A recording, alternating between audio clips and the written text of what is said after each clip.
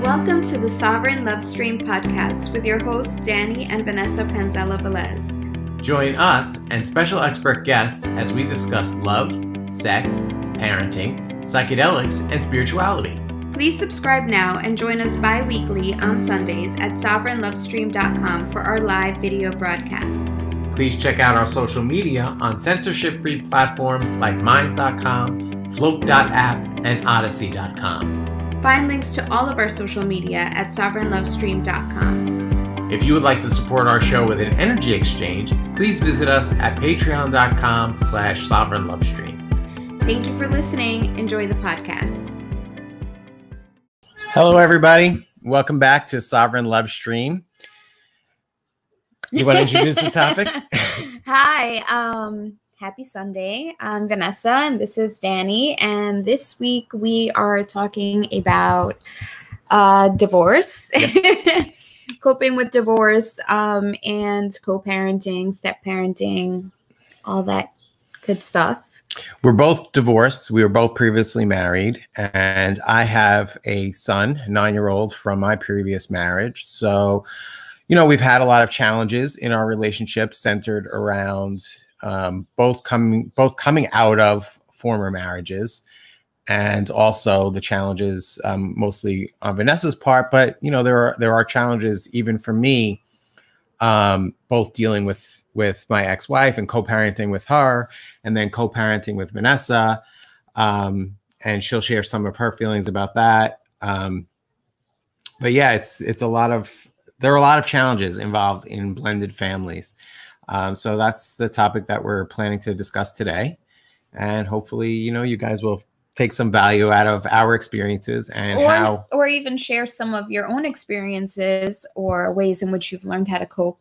Absolutely. If you're watching this on YouTube, if you leave a YouTube comment or a question or idea of how you've coped with some of these issues, absolutely, we'd be happy to feature that as well. So definitely let us know what you guys are thinking. Yep. So let's get started. How do you? Yeah. All right.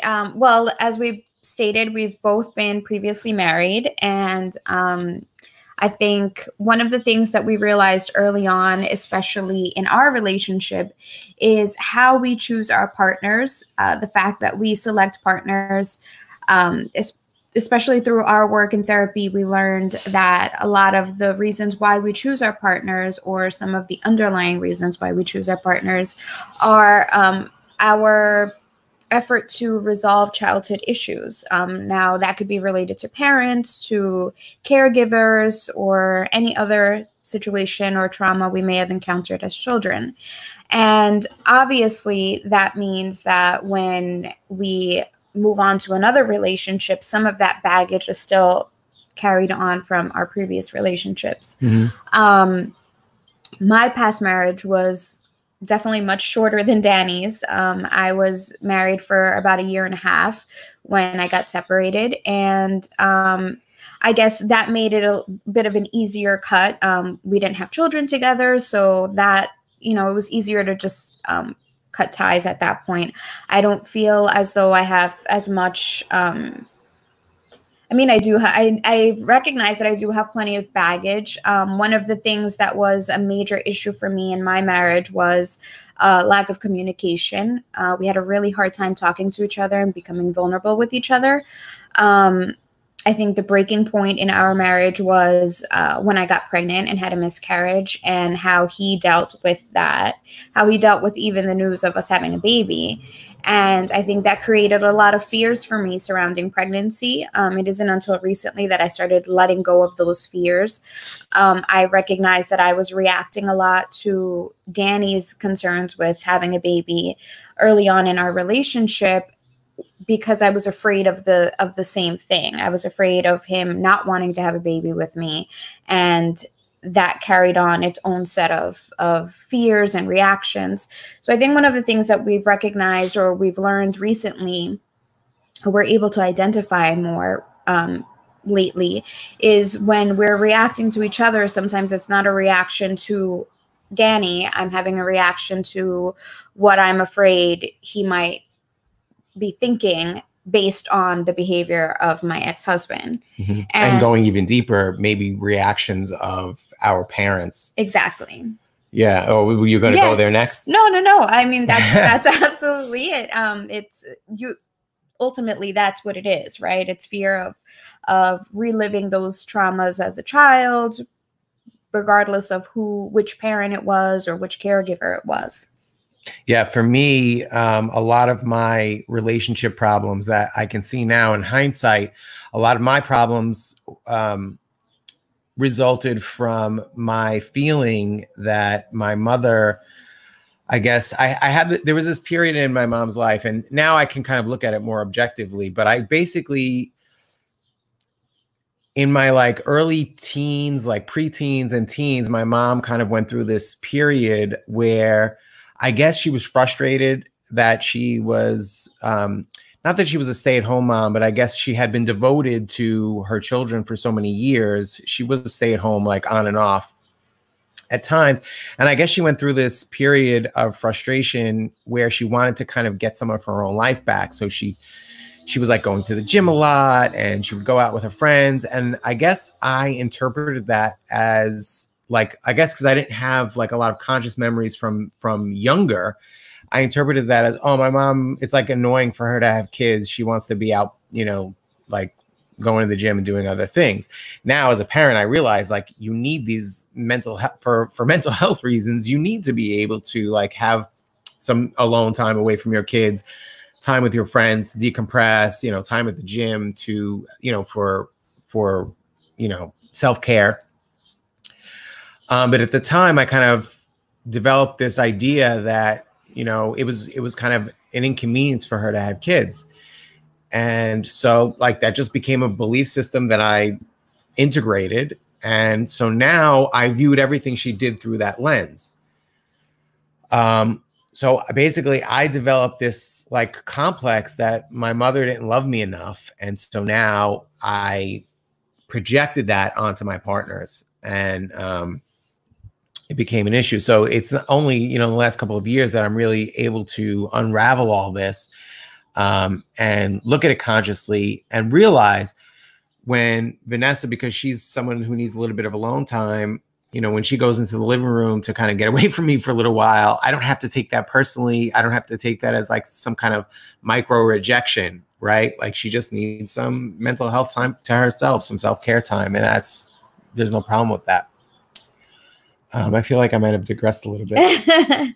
No, but I mean, that ultimately, those are like the little moments, and in the beginning, that used to be rejection for you. Yeah. You know, if I took that alone time, it was like, oh, why are you rejecting me? Why don't you want to be around me? Why are you taking time away from me?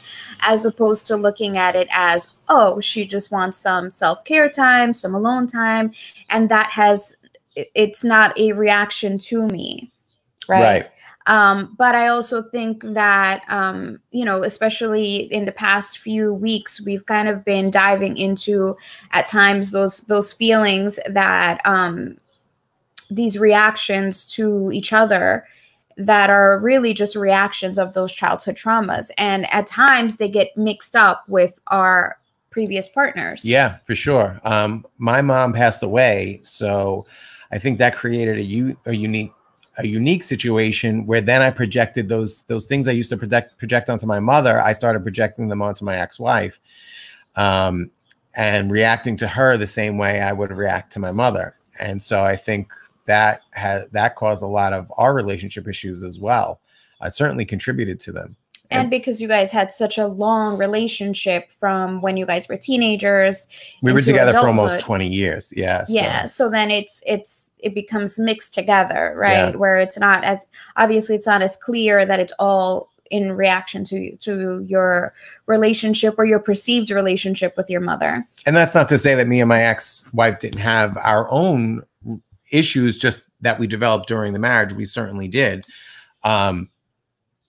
And I think it's important to know, because I think sometimes when you're discussing ex-wives or ex-partners, there can be this feeling of like, well, it's their fault that we're not together anymore, right? But I think it's important to understand that we all bring these sort of childhood traumas into our relationship. And if the relationship doesn't work out, it's not really necessarily like I don't think it's helpful or healthy to cast blame on each other. I think everybody shares in the blame. And in that sense, we're all kind of innocent, right? Because we're all victims of some of these things, these childhood traumas that we've right. Like, so for me as a 13-year-old, not being able to understand that my mom just needed some self-care, yeah. right? That wasn't my fault. It wasn't her fault. Really, there's no one to blame. And so I think it's important to get past blaming and just kind of look at our partners or ex-partners in that way. And that has been tremendously helpful especially because I have a 9-year-old with my ex, I need to have a good, healthy relationship with her, despite all of those things. And being able to look at it that way has made it very much easier for us to have a healthy, working co-parenting relationship with her. And yeah, I think it's crucial to not blame, to kind of look at it and say, well, I can recognize these traumas that I have, without even getting into like trying to psychoanalyze our ex-partners, right? Just recognizing that they're suffering from their own traumas as well. And, maybe at this point, it doesn't make sense for us to like delve into her issues, but it makes sense to delve into our own. And then at least to have compassion and say, you know what? This person who I felt hurt me was also hurting. My mother was hurting. My mother came from a very traumatic childhood as well. An alcoholic father. Her mother died when she was very young. And so she basically grew up without a mother. Her sisters mothered her. So, there's a lot of trauma there as well. And I think that's something that we all suffer from. And so we just kind of can look in general at everybody with compassion, because we're all kind of going through these same issues together. We're all just trying to figure it out at the same time and stumbling through it, because I think nobody has like all of the answers. Yeah. We don't all know what we're going through. For us, it's taken a lot of work, a lot of inner work to identify the problems that are within us. And at the same time, by doing that, it makes it easier for us to have empathy for others who are probably experiencing the same thing. Some may not even recognize those inner demons that we're carrying or these inner traumas. And we're still capable of empathizing with them, even if they haven't recognized those inner traumas. And I think for us, kind of seeing it that way was a huge game changer. We're co-parenting, and that's, from my perspective, it's been a little, it's been awkward, I think, for all of us. I don't think just for myself, but from my perspective, coming in and helping to parent a child that is not my own child, where both parents are also present, is a little intimidating.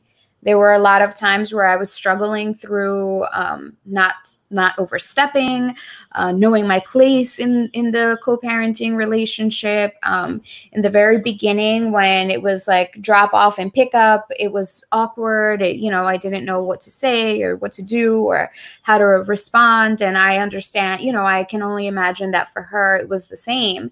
And it took a lot of time, I think, for us to finally find some kind of footing or some kind of relationship where we could kind of set our defense mechanisms down. I think in the very beginning, there were a lot of defense mechanisms up. It was very intimidating, probably for all of us. I mean, Danny being stuck in the middle of his ex-wife and his new partner, and how do you navigate that relationship?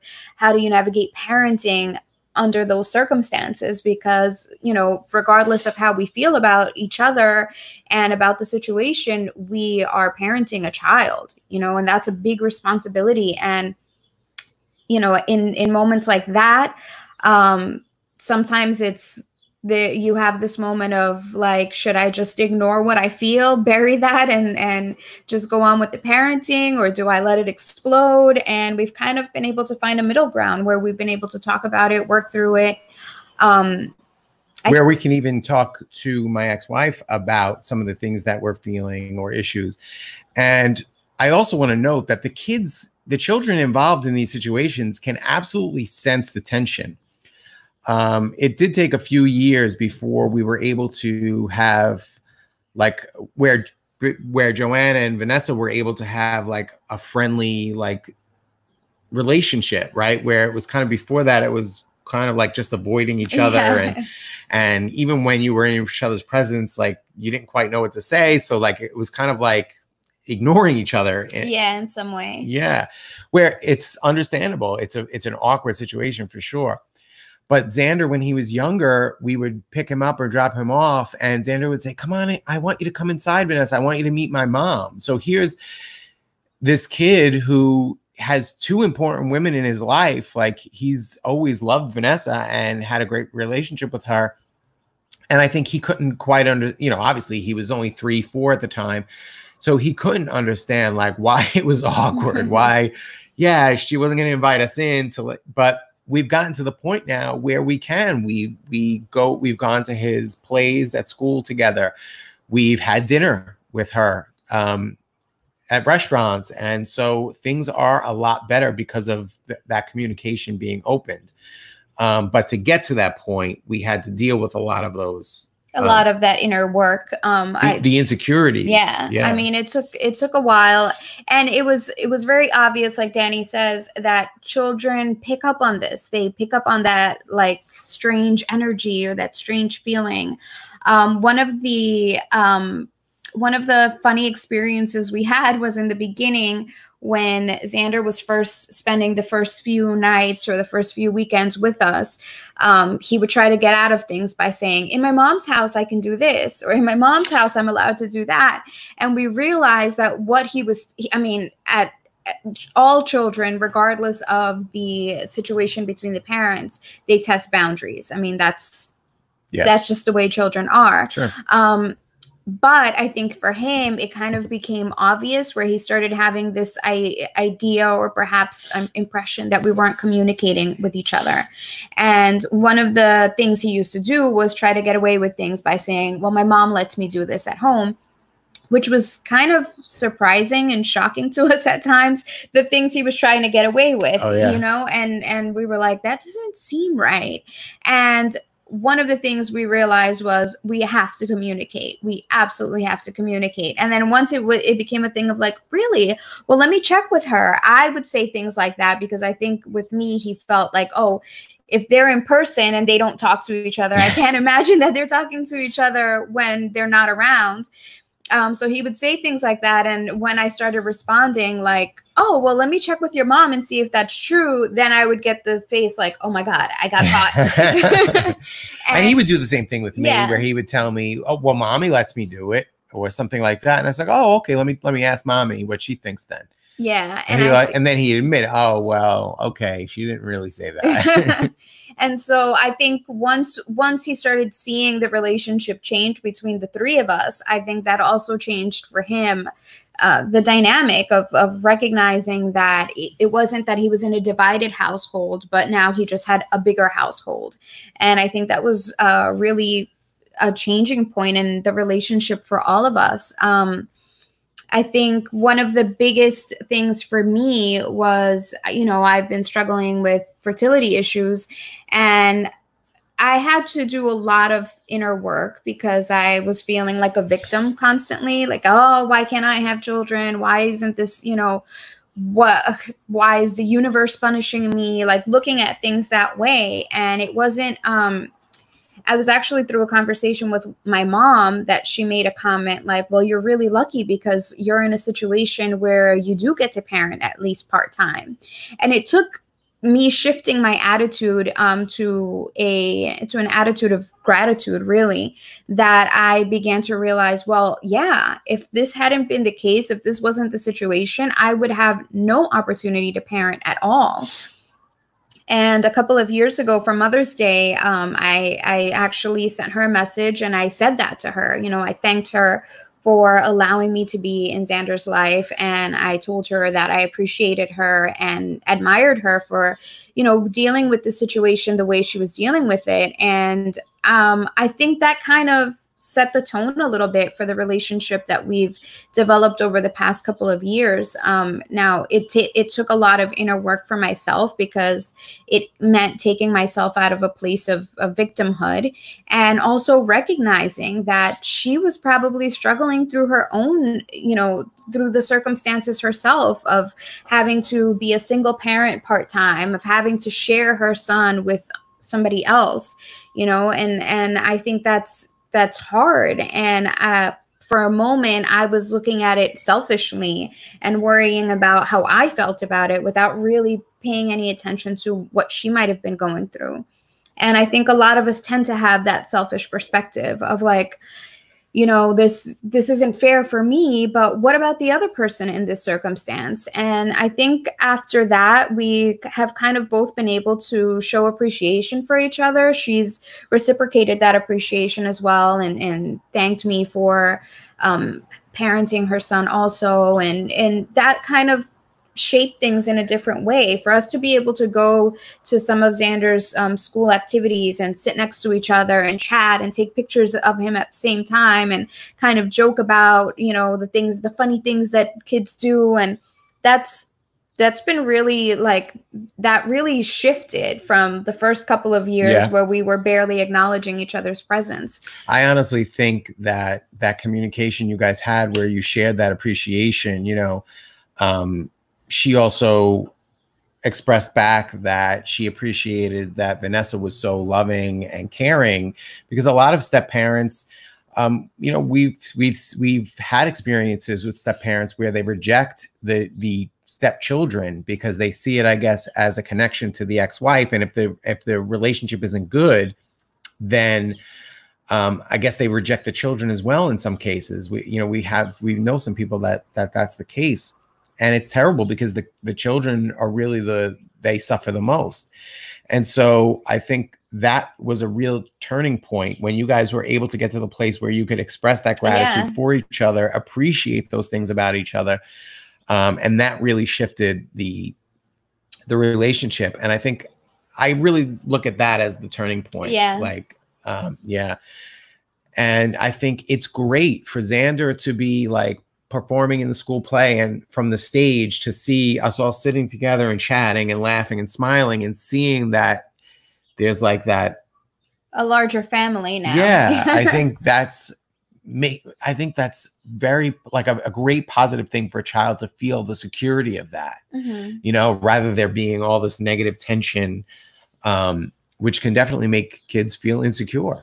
And forget about it if the step parents are warring with each other, or parents are using their kids as like leverage against their ex-partners. I mean, thank God we don't have those issues. Yeah, I mean, I think that a major part of that is that Xander's mom is not like a vengeful person or an angry person. And I think to a certain degree, if she were, it would be understandable. I think sometimes we forget that people are reacting to their pain. And I know there are situations where there are parents that are vengeful. There are parents that get angry and they use the kids as pawns. And it's so heartbreaking because it causes so much damage to the children. Like Danny said, there's so much insecurity associated with that. But I think that when you're on the side of when you're on the receiving end of a parent who's being aggressive or who's being nasty or using the children, our first instinct is to raise your defense mechanisms and to assert your rights or your dominance. And that it's understandable to have that reaction. But ultimately, I think it's really important to recognize that that person is acting that way out of pain, right? Or fear of losing fear, really, that comes from pain. Sure. Yeah. Ultimately, it all comes from a place of pain. And I think once we start recognizing those things, and that it's not a personal attack on yourself, that it's more like this person is really hurting. And how can I help? How can I remind them that I'm not here to fight with them, to argue with them, to take the kids away from them? I'm here to try to have the most peaceful relationship as possible. the most peaceful relationship possible, and ultimately for the benefit of our children. Yeah. Yeah. And it can be super intimidating. I know there's like this stigma associated with step parenting.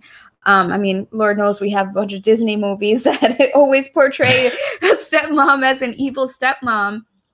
And I think that a lot of us coming in as step parents have that fear of, oh my God, I can't be the strict parent because then I'm going to be the bad guy. I'm going to be the evil stepmother. I can't say no. I can't, and I'm definitely not the strict parent in this relationship. So that's been a struggle. That put her in a position where like basic disciplinary things that maybe I was kind of like, oh, whatever, it's not that big of a deal. And now in hindsight, I see a lot of her points where she was dead on, and her suggestions and the things that she was trying to teach him were right. And I wasn't taking it seriously. And so she's in that position where, oh, I have to be the evil stepmom and lay down this discipline. And that's not fair. And so I had to work at changing my perception to really like back things up. And obviously we discuss these things ahead of time and come to agreements. But I have to be willing to be conscious in the discussion and not just like she says, I have a concern about this. And I'm just like, whatever, it's not a big deal, because then that completely shuts down her perspective. And then, you know what? It's like, I'm the real parent. So what I say goes. So if I don't take something seriously, that's it. And that was causing some conflicts because, you know, it's not fair to ask her to take care of a child, but not really have a say in how the child gets raised. That's something that I didn't even think of. Like, it didn't even dawn on me until we had that conversation, or until we had that conversation several times for me to really get it. And we actually recently had a conversation with a friend who was also a step parent for some time. And she worded it in a way that was very, I guess, eye-opening, and I guess put into words what I was feeling for so long. And she was explaining about how when you're a step parent, you basically are making a decision to be very extremely vulnerable. So as a step parent, you love the child unconditionally. This is your partner's offspring. How could you not love this child, right? And you give the attention, the love, all of it, and knowing that at any moment this can end, because if Danny and I were to split up for whatever reason, Xander wouldn't be in my life anymore. And so it's choosing to give all of that love and affection and care, knowing that it can be taken away from you at any moment. And I think a lot of us struggle with attachment issues, and even in relationships. So it's one thing to learn to have a non-attached relationship where we don't have attachments as a couple, but it's even stronger when it's with a child, to parent a child, to love a child. And in my situation, to love a child when I'm struggling through fertility issues is even deeper, right? I have this desire to be a mother, and I have this opportunity with a child that really is, you know, I'm not in, at times it can feel like I'm not an actual parent. You know, he has his mom and he has his dad, and sometimes it's a little awkward, you know, being in that dynamic of knowing that there are certain times where it's going to be mom and dad. You know, I'm not replacing his mom. And children don't have these limitations on love. Like, oh, I can only love my mom and my dad as my parent. Kids are very open with who they love and how they can love. And I think as adults, we tend to start limiting it. Like, oh, if I give away too much love, I'm going to run out of it. And it took a while for me to recognize I'm not going to run out of love. If I love him and one day, for whatever reason, he gets taken away from me, I didn't lose the love that I gave him. But it is a very scary experience. It's scary to recognize that. Yeah. And it's scary at times to feel like, I don't know, am I overstepping boundaries? We had dinner, was it like a year ago? I think we were having dinner, the four of us, with his mom, and he was doing something at the table, and I corrected him, and I had the instinct to do it because when we have dinner, and you know, if he's doing something that I think I need to call attention to, I said it, and in the moment I kind of froze, like, oh my God, but his mom's here, like it's not my place to do that. And it was really scary in that moment. And I think like sometimes the biological parents don't recognize that that's that's where I'm like filtering myself or saying, can I say this in front of his mom? And even sometimes with Danny, I have a hard time feeling confident, I guess, with how I parent. Luckily, we've kind of worked through that. So, enough where it does take being vulnerable. A lot of our relationship issues ultimately come down to vulnerability, and me being able to say, hey, I can't be the evil stepmother. I don't want to be the evil stepmother. Or even just the emotionally distant stepmother. Exactly. Yeah. So, I need you to be present when we're together. You're his biological parent, so he needs your attention, and I can give him all the attention in the world. But if you're not present, it's not going to be enough for him. And it feels like rejection to me. And I understand he's not rejecting me, but he needs his parent. And so it's taken us having these conversations, and it's scary because nobody wants to be the one to say, hey, I don't feel like you're being present right now. And I need you to do this for the benefit of our relationship as a couple, as parents with a child, as co-parents with an ex-partner. Like this all needs work. For me, I think the kind of conditioning, right? There's like the cultural conditioning where the dad tends to be less involved in the child. Like the mother does the mothering, right? And the dad is there to do certain things, teach the kids how to ride a bike or whatever. But it's like, there's this idea that fathers are less involved. Now, I've always been more involved because for the first few years, I was a stay-at-home dad with him.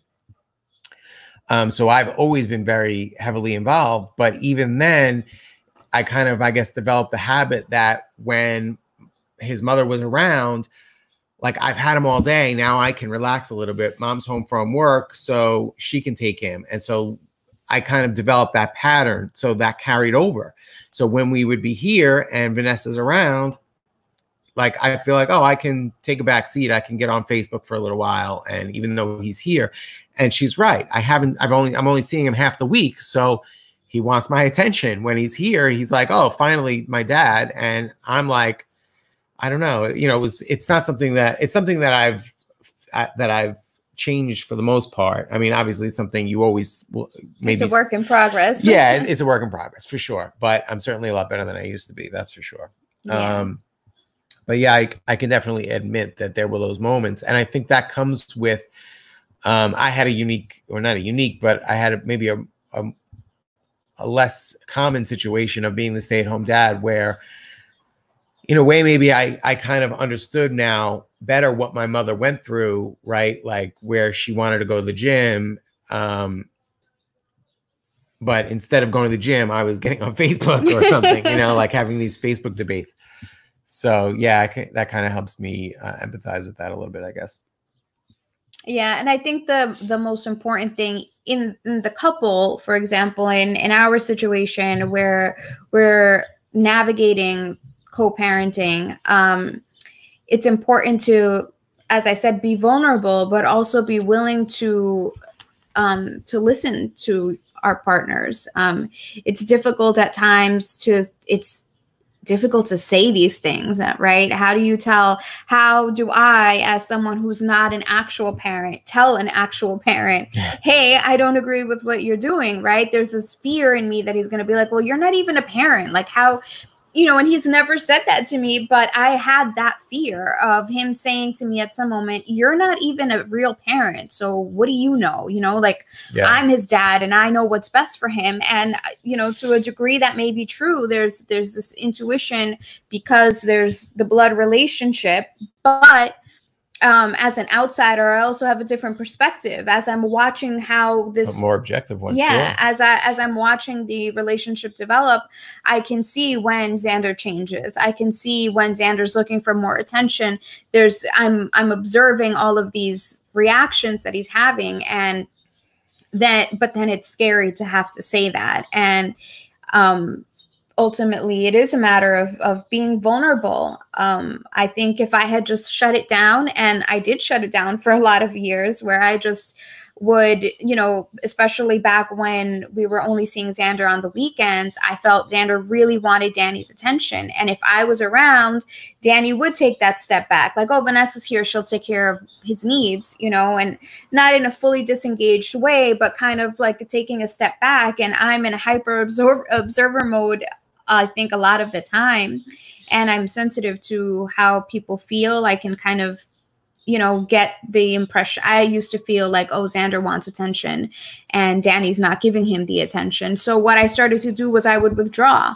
I would try to stay away as much as possible to try to give them alone time.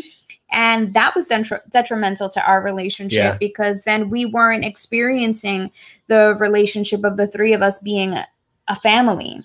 And that was activating a lot of my insecurities when she would withdraw like that. And I was not just feeling the rejection myself, but feeling like she was rejecting him as well. And I at first didn't understand what she was going through. And it took us a few years to really work through that on both sides. And so if you're in my position where you have a new partner who's a step parent, be sensitive to that and be supportive and allow them, you know, give them the space to have that voice. What she didn't understand was that I can sense her. She has a very like intuitive mothering kind of spirit. And I always felt like, oh, she's a better parent than I am to him, even though she's not his biological parent.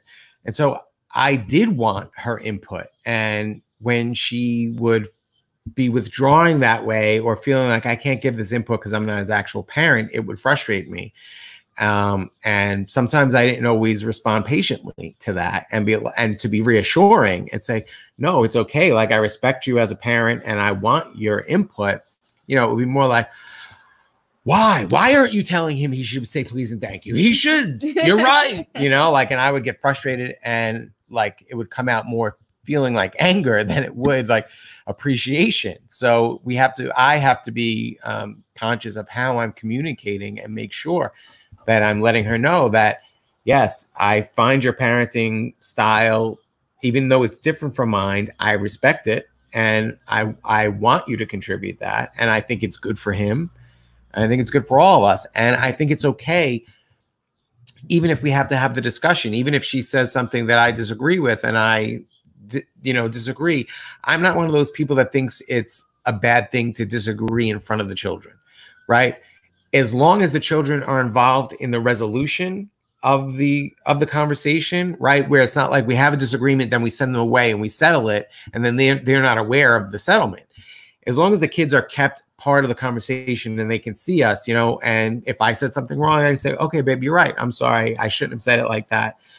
I think that's really important for the kids to witness that, because that gives them the model of what their future relationship should look like or will look like, because that's the pattern that they're learning. So I think that that's hugely valuable for kids to be a part of that conflict resolution part of it. And yeah, certainly in the beginning, I think that we were avoiding that because I was withdrawing so much. Now, and you know, he's a little bit older, so I think he can understand it more. We do have conversations where if there's a disagreement, he's part of the resolution. He's, you know, we're obviously not screaming at each other in front of him, but if we have a disagreement, we can talk through it, and we can even explain to him, you know, what it is that we're feeling or why we had this disagreement. This past Christmas, we were decorating our Christmas tree, and all of a sudden I was just like in a bad mood, and we kind of bickered a little bit while we were decorating, and I just, you know, disappeared. I went to the bathroom or something.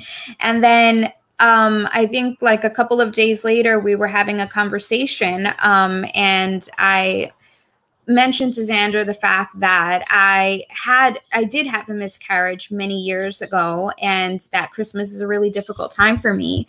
And I wanted him to know that I wasn't withdrawing just for, you know, for whatever, just to be mean or anything. I was vulnerable and I said to him, you know, sometimes it's really hard. Sometimes I get sad and I don't really know why. And I don't want you to think that I'm upset with you or that I'm upset with your dad or that I'm just being cranky for the sake of being cranky. Sometimes I'm just hurting and I don't know how to express that. And I think some of us think like, oh, kids don't understand that, but they absolutely, it gives them the freedom to know that sometimes I don't understand my feelings and that's okay. Like, it's okay for me to have this moment of sadness that I can't really communicate right now. But, you know, Vanessa had that moment, and then a couple of days later, she was able to put it into words and we had a conversation about it.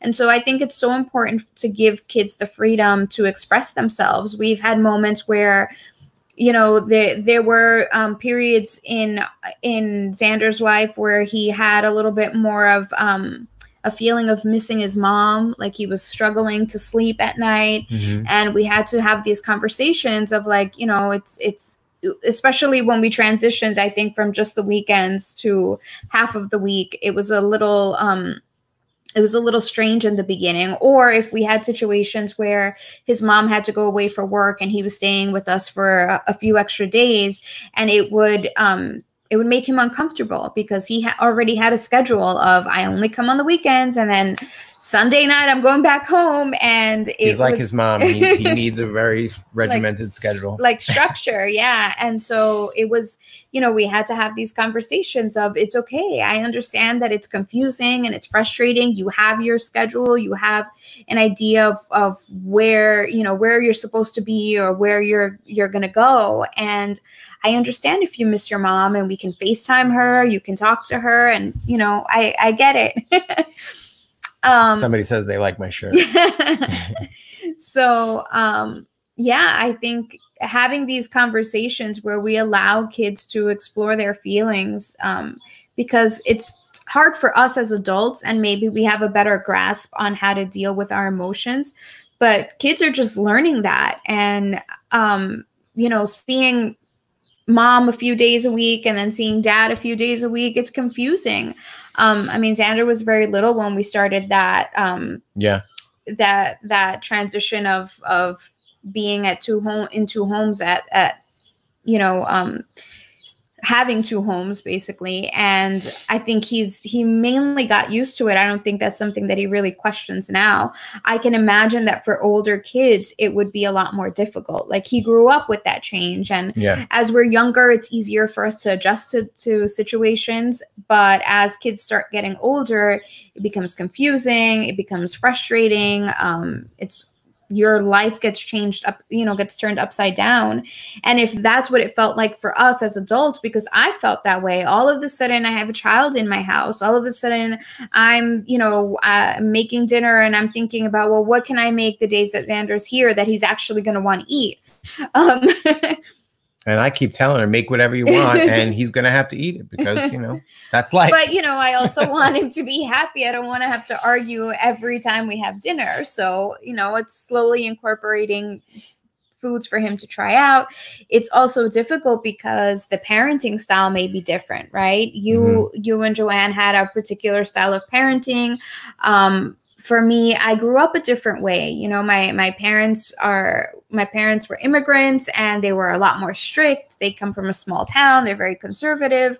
So I had a more strict and rigid upbringing, and all of a sudden being exposed to something completely different, it was hard. And, you know, it took a lot of conversations, a lot of, you know, back and forth as to which way was the right way. And let's try this or let's try that. We've done a good job, though. We're trying. I'm going to give us props. You know, two of the books that we've mentioned these books before, and I just want to mention them. Getting the Love You Want was such a great tool for us to be able to identify the source of a lot of the issues that we had. It teaches you how to recognize the childhood traumas and how they translate into kind of, you know, unhealthy behaviors in your romantic relationships. it's kind of based on nonviolent communication. A lot of the techniques are nonviolent communication. I don't know if Harville Hendrix was a student of Marshall Rosenberg, but it certainly seems like it. And the techniques are definitely rooted in nonviolent communication. So we highly recommend both of these books. Both of these books were very crucial in us identifying a lot of the unhealthy behaviors and helping to fix them. Certainly it was a lot harder for me to implement these strategies than it was for Vanessa, who is a very empathetic person. And really that's the basis of both these books, is empathy, just putting yourself in your partner's shoes, trying to understand how they see the world, so that you're not as offended and you don't take it personally when they have a different opinion or a different behavior. And so that kind of removes a lot of the conflict.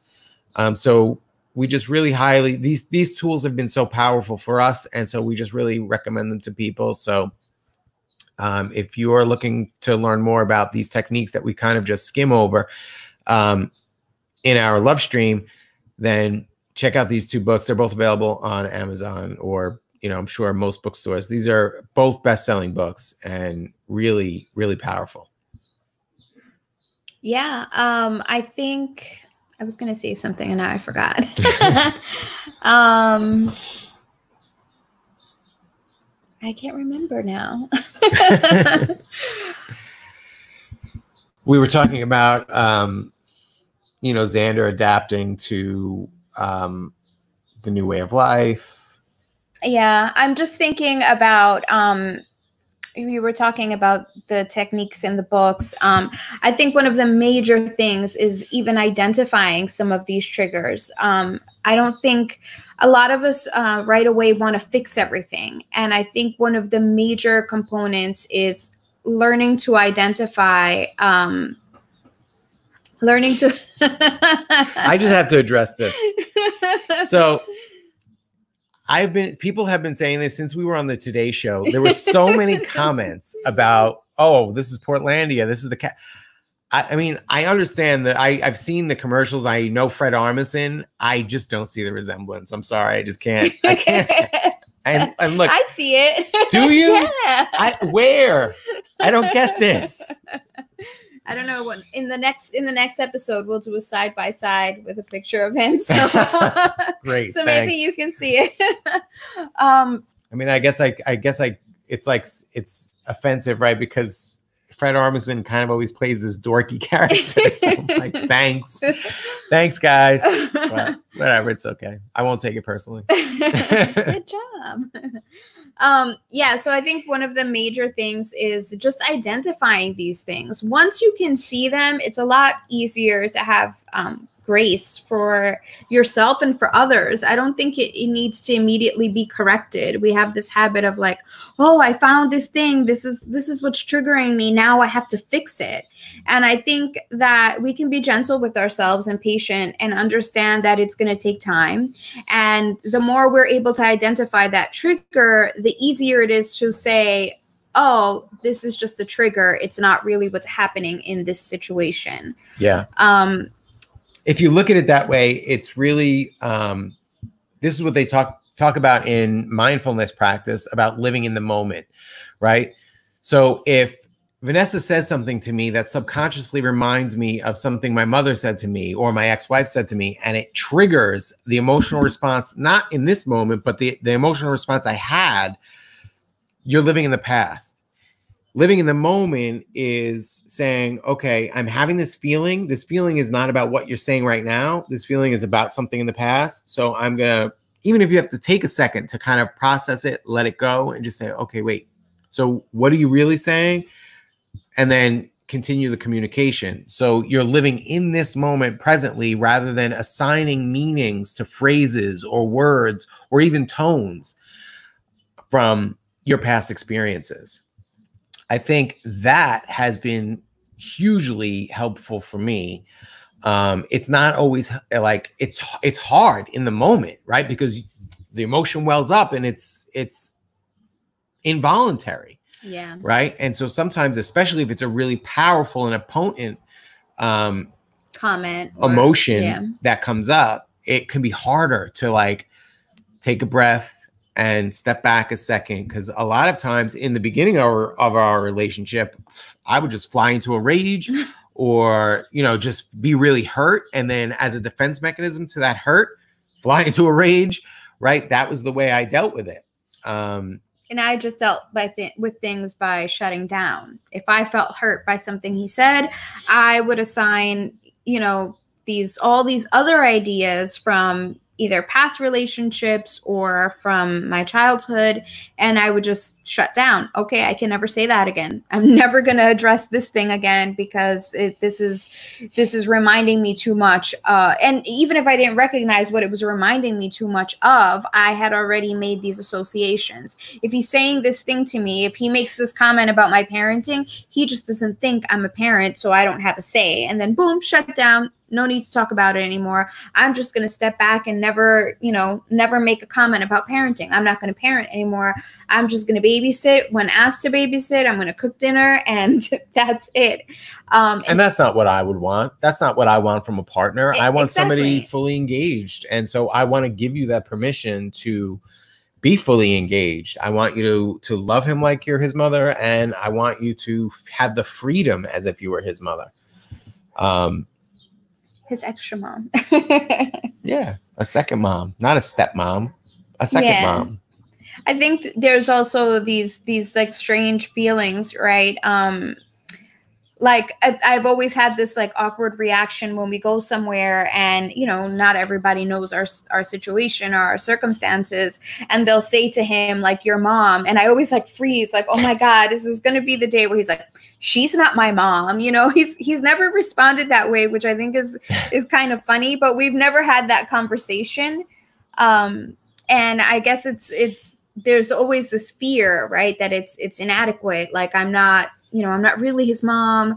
And, you know, even when we were doing the Today Show interview, I had this fear. Even now, sometimes, like I have this fear of saying our child. We have a son, right? Like there's, because I don't want to overstep boundaries. I don't want his mom to think like, oh, she's trying to take my child away from me. And I would never. I make an effort for to teach Xander to appreciate his mom. Like, for example, you're always reminding him to call her or, you know, FaceTime her or, with Mother's Day or birthdays or Christmas or all of that. Like, I try to be very mindful. I don't want her to ever think that I would want to take him away from her or that I would want to turn him against her in any way. I mean, I have no reason to, but, I feel as though sometimes that there tends to be this rivalry. And I think that there's no need for that. Once we're all secure in who we are and our main interest as a co-parenting group is to love him and help raise him in the best way possible. And the only way we can do that is by teaching him love, also by loving him and teaching him love.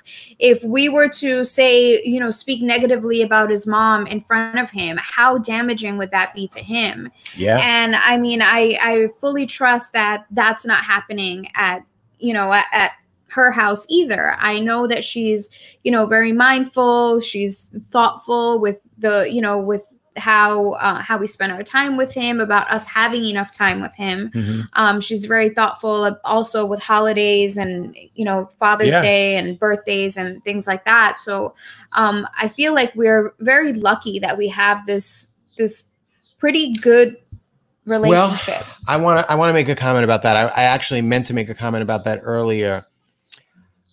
I thought that too, like, you know, thank God that we have this kind of relationship. But the truth is that we've worked very hard to have this relationship.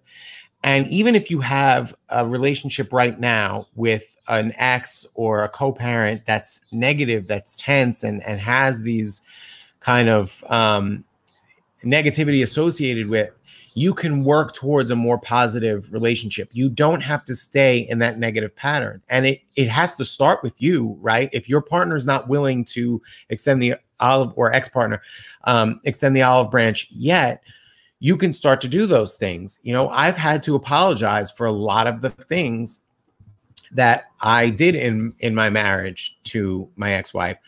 I've had to, and sincerely, not just apologize so that we can, make things better, but I genuinely do feel sorry for ways that I hurt her that were not necessarily intentional, that now I recognize I was responding to traumas in that relationship as well. And I think things like that, and things like Vanessa being vulnerable and saying, I appreciate you letting me spend this time with your son and being a co-parent.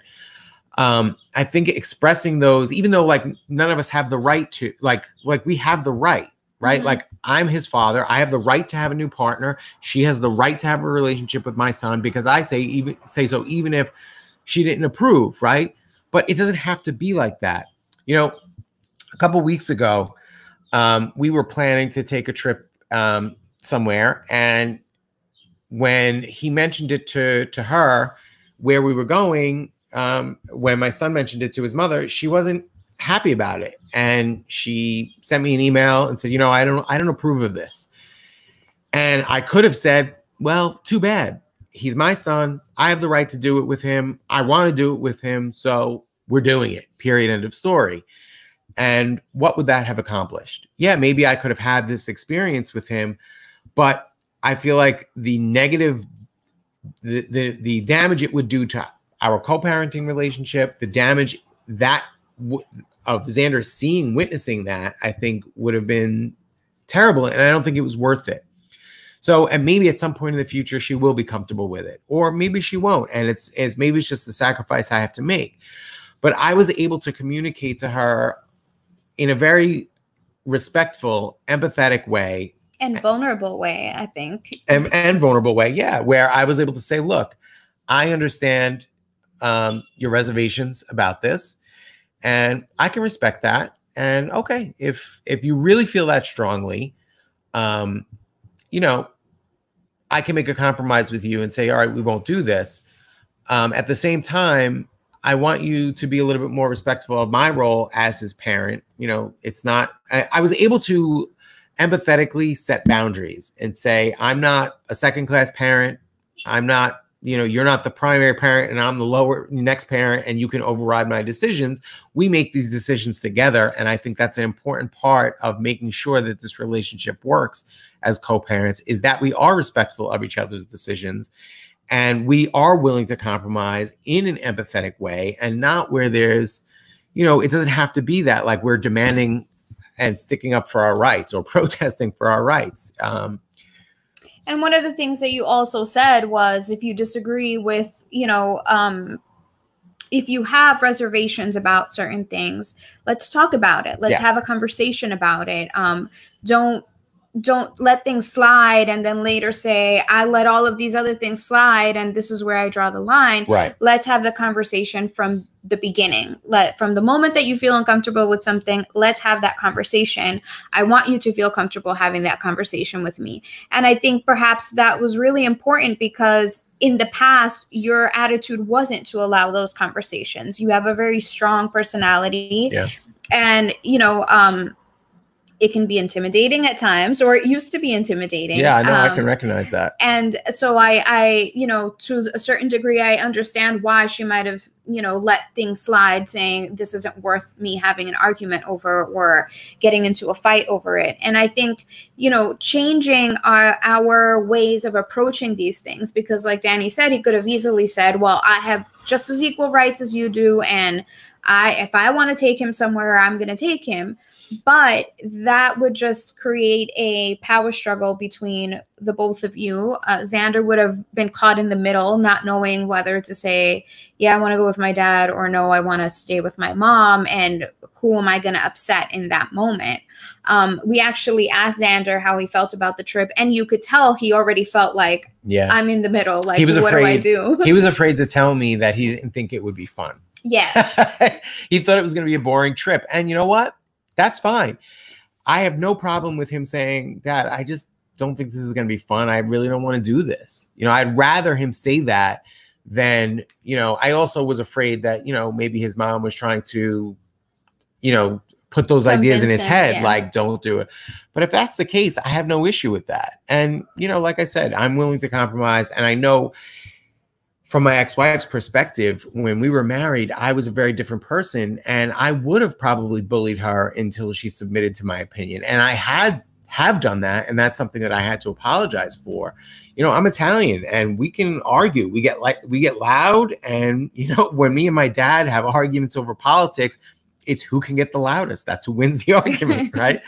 So, you know, that's what Sunday dinners are like. It's in some Italian households, and I'm sure maybe other households as well. Yeah. But so I recognize that that's an unhealthy behavior that I had in our marriage, and so, you know, we're not as close as we were then. So she doesn't know that I'm more empathetic now. Maybe she doesn't really realize the full extent of it. I think she can see it, especially in the way that I've been interacting with her, telling her, look, if you have a problem with something that we're doing, please talk to us about it. Let us know. And we can either explain our reasoning so that it helps you feel better about it, or we can make compromises or whatever it is. But we want that communication to be open. And so I think she must be able to see some of that change. I mean, and ultimately, if she doesn't, it's still our job or in our best interest to have these, you know, to have these conversations, to try to continue having these conversations. I think sometimes we make changes and we assume that the other person automatically knows that we've made those changes. Yeah. And there's no way, right? There's no way to know. Right. We communicate like very simple things, like what time are you bringing him? What time should we pick him up? This is our plan for homeschooling. This, you know, we already played 4 hours of Fortnite today. Don't let him play anymore. Yeah.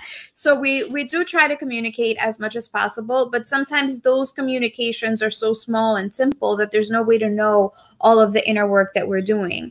And I think one of the most beautiful things that I've seen is as we're working through our relationship and the things that you've healed from, or that you're working to heal from, they're also being applied to that past relationship. You are, as you make amends for things, for mistakes you've made in this relationship, you've also gone back and tried to make amends for the things you did in the past relationship. Yeah. And it's very easy to say, well, I'm not in that relationship anymore, so who cares? Like, she probably doesn't need to hear that. And maybe she doesn't, you know, maybe she's moved on from that and doesn't really care, or he doesn't. But it does help in some way to apologize for it, to recognize, because there is a sense of validation in that. And, like, you know, as I said, it isn't necessarily, not everybody needs that validation, but it doesn't hurt to know that the person that you were with has grown in some way. Yeah. Especially when we're co-parenting, for her to recognize, like, okay, he's grown and he's co-parenting my child, and so he's, you know, like, I know that his mentality or his attitude has changed a little bit. Yeah. And it's so helpful. It provides a sense of peace, at least, to know, like, okay, my partner's showing some growth and some maturity, and I can trust that my child is in good hands. And, you know, maybe that's one of the fears, right? When you decide, I want to take him on a trip here, how would she know where you are without fully having that conversation with you? And so to respond that way kind of puts things into perspective a little bit more.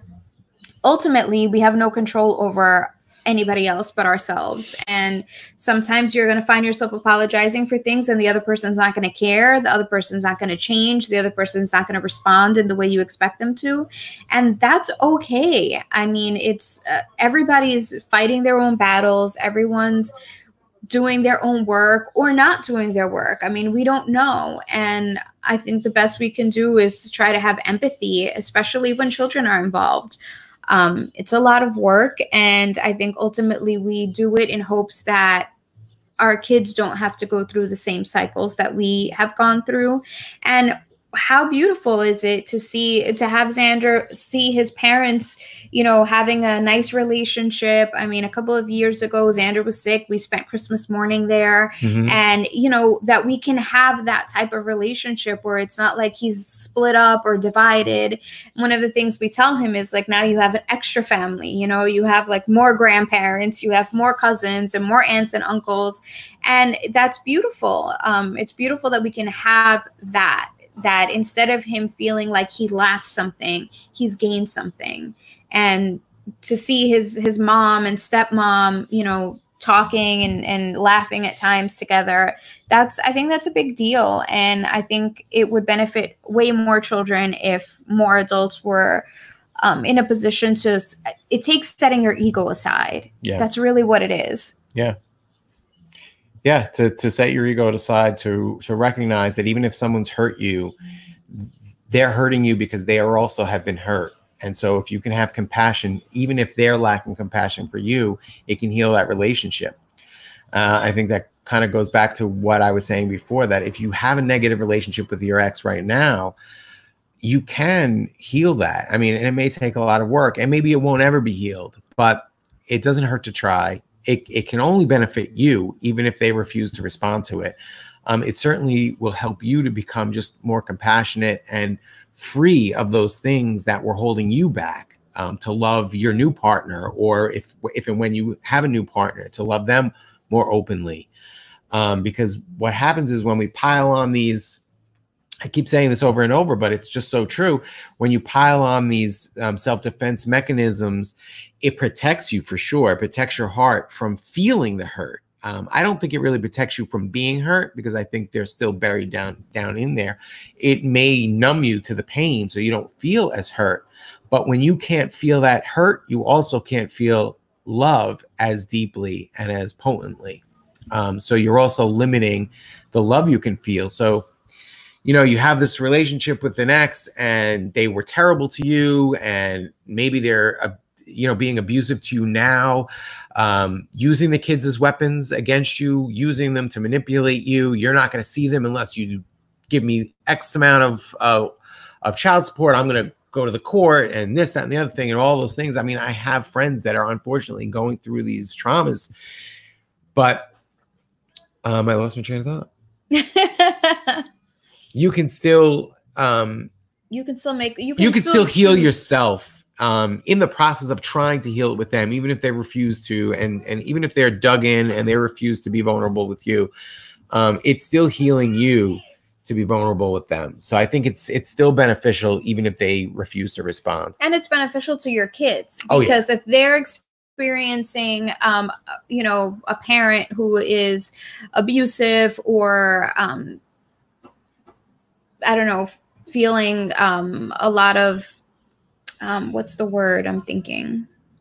If they're feeling resentment towards the other parent, that's what the kids are exposed to.